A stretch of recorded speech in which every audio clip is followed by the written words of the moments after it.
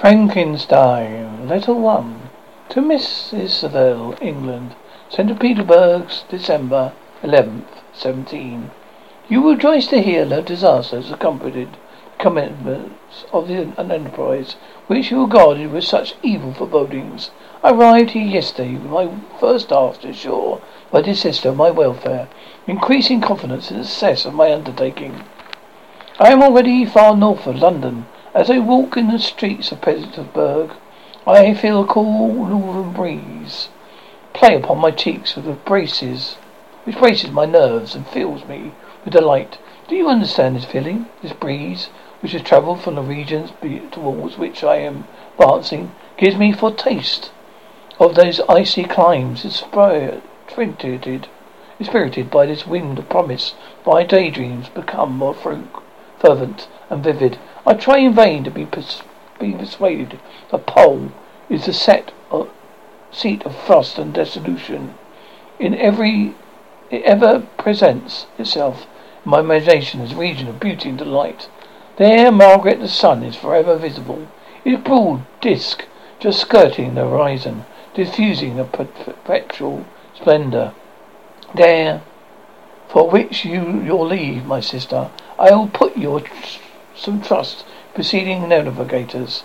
There snow and frost are banished, and sailing over a calm sea, we may be wafted to lands surpassing in wonders and beauty every region hitherto discovered on the habitable globe. Its reductions of features may be without example, as the phenomenon of the heavenly bodies undoubtedly are in those undiscovered solitudes. What may be expected in a country of eternal light? I may have discovered the wondrous powers which attracts the needle, and may relegate 1,000 celestial observations quite only this voyage to render their seemingly eccentrics consistent forever. I shall saturate my ardent curiosity with the sight of a part of the world never before visited. I may thread a land never before imprinted by the foot of man. There are my enticements, and they are significant to conquer all fear of danger or death, and to induce me to commence this laborious voyage. The joy of a child feels when he embarks in a little boat with holiday mates on the exhibition of discovery of his native river. But supposing all these conjunctions be false, you cannot contest the inestimable benefit that I shall confer on all mankind, to the last generation to be discovering a passage near the pole to those countries. To reach such a present, so many months are secreted, or by inserting the secret of the magnet, which, if all possible, can only be effected by an undertaking such as mine. These reflections have dispelled the agitation which I began my letter. I feel my heart glow with enthusiasm which elevates me to heaven, for nothing contributes so much to tranquilize the mind as a steady purpose, a point at which the soul may fix its intelligible eye. This exhibition has been the favourite dream of my early years. I have read with ardour the accounts of various voyages which have made in the prospect of arriving at the North Pacific Ocean through seas which surround the pole. You may remember that the history of all the voyages made for purposes of discovery composed the whole of our great Uncle Thomas library. My education is neglected, yet I am passionately fond of reading. These volumes words on my study day and night, and my familiarity with them increased the regret which I have felt as a child on learning that my father's dying injunction had forbidden my uncle to allow me to embark in a seafaring life.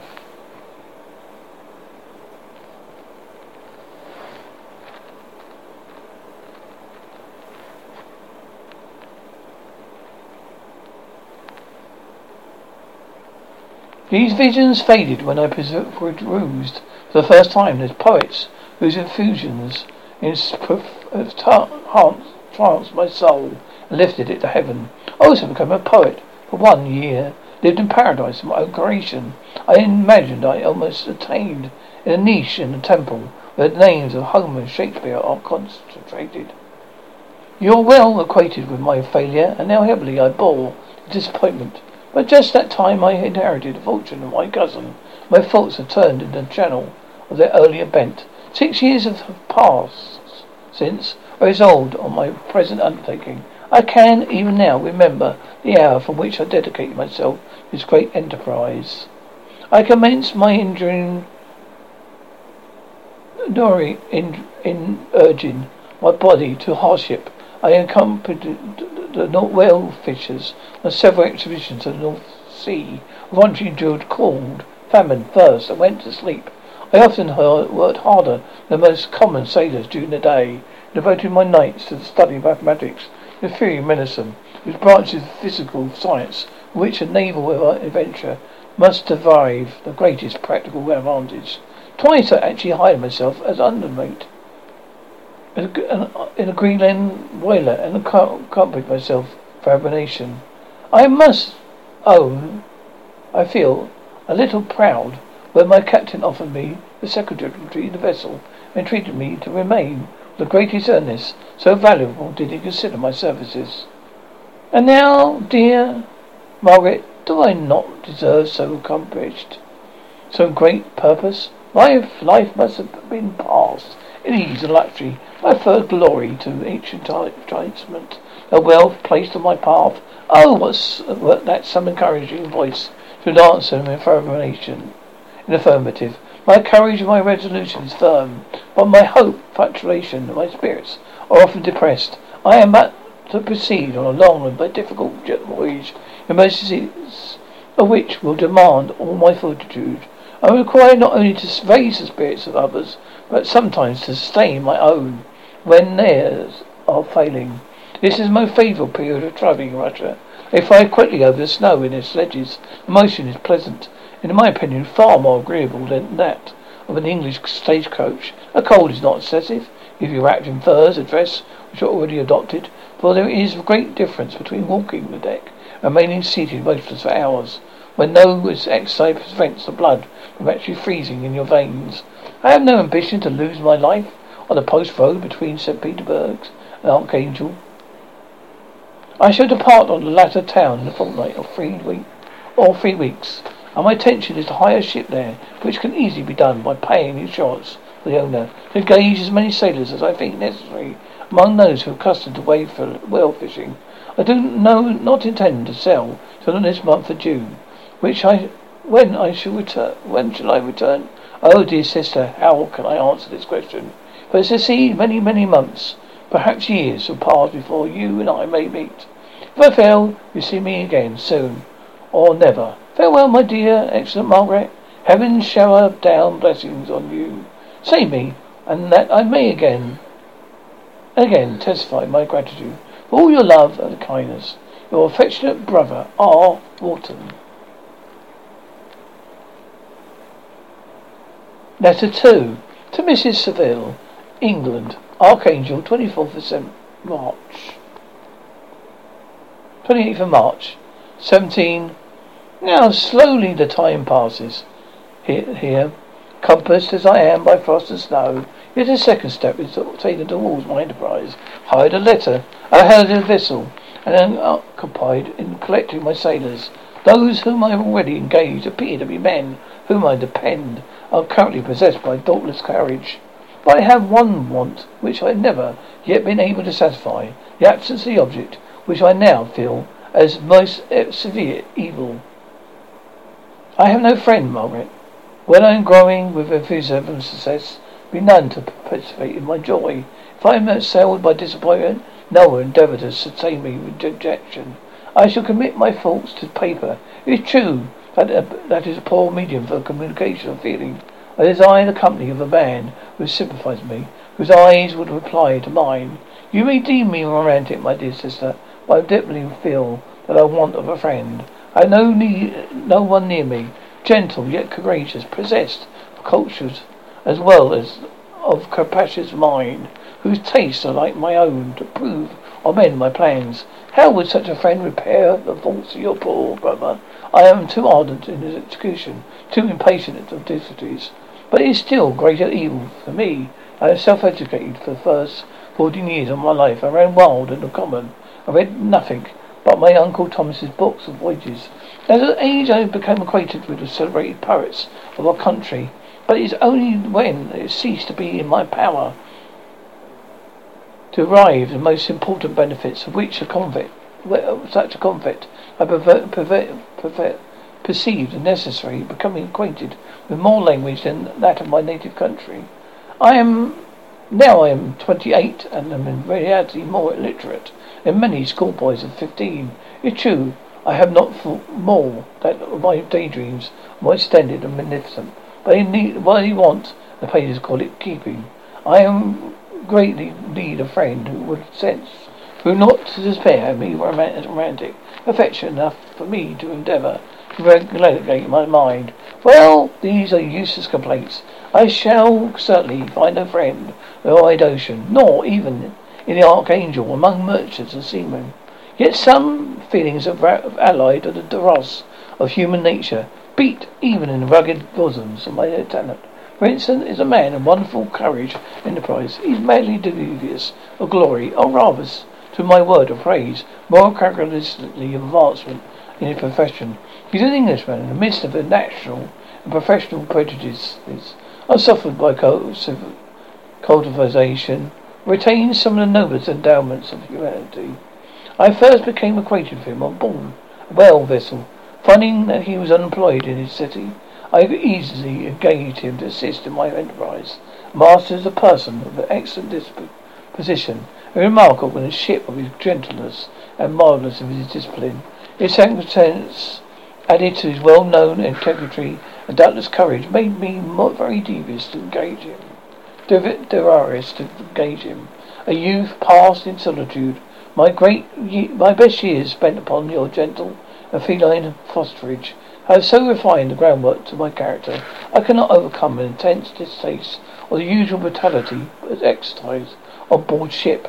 I never believed it to be necessary, and when I heard of a mariner equally noted for his kindness, my heart, and respect and obedience paid him by his crew, I felt myself particularly fortunate, being able to secure his services.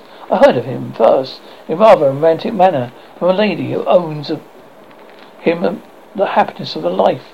This, briefly, is his story.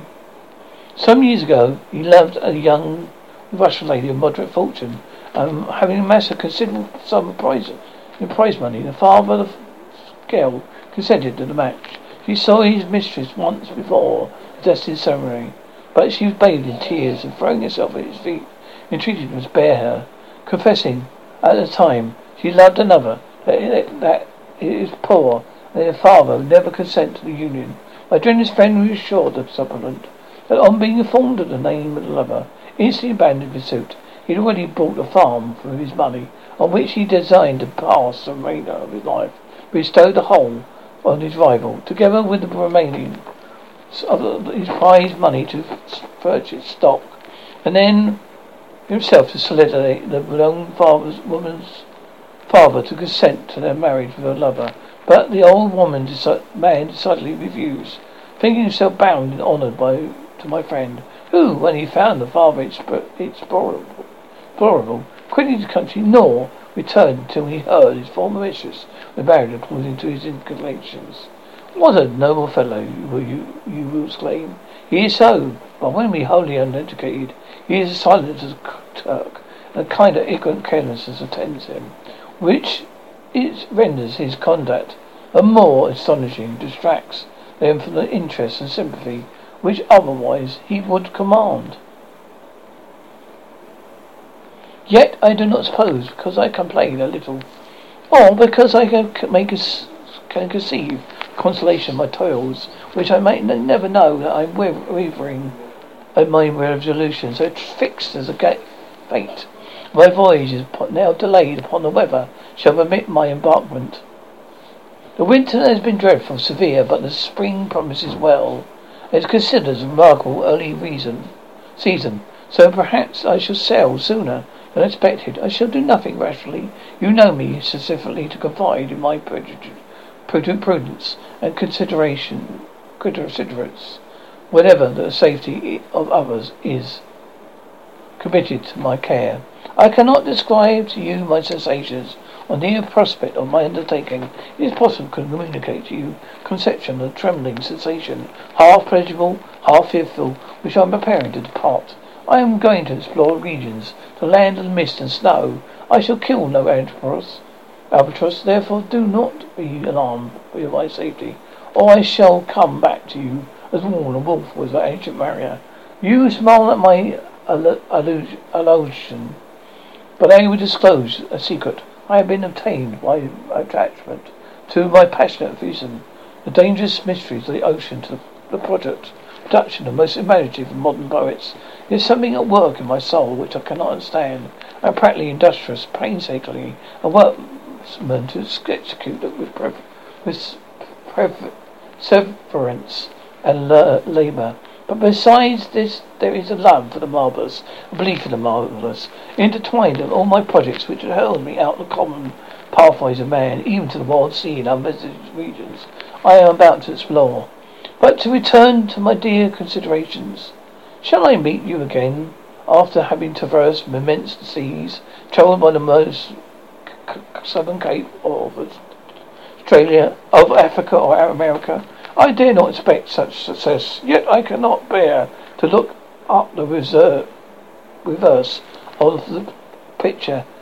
Continue for the present to write me by every opportunity. I shall receive your letter of some occasions which I need them to support my spirits. I love you very tenderly. Remember me with affection.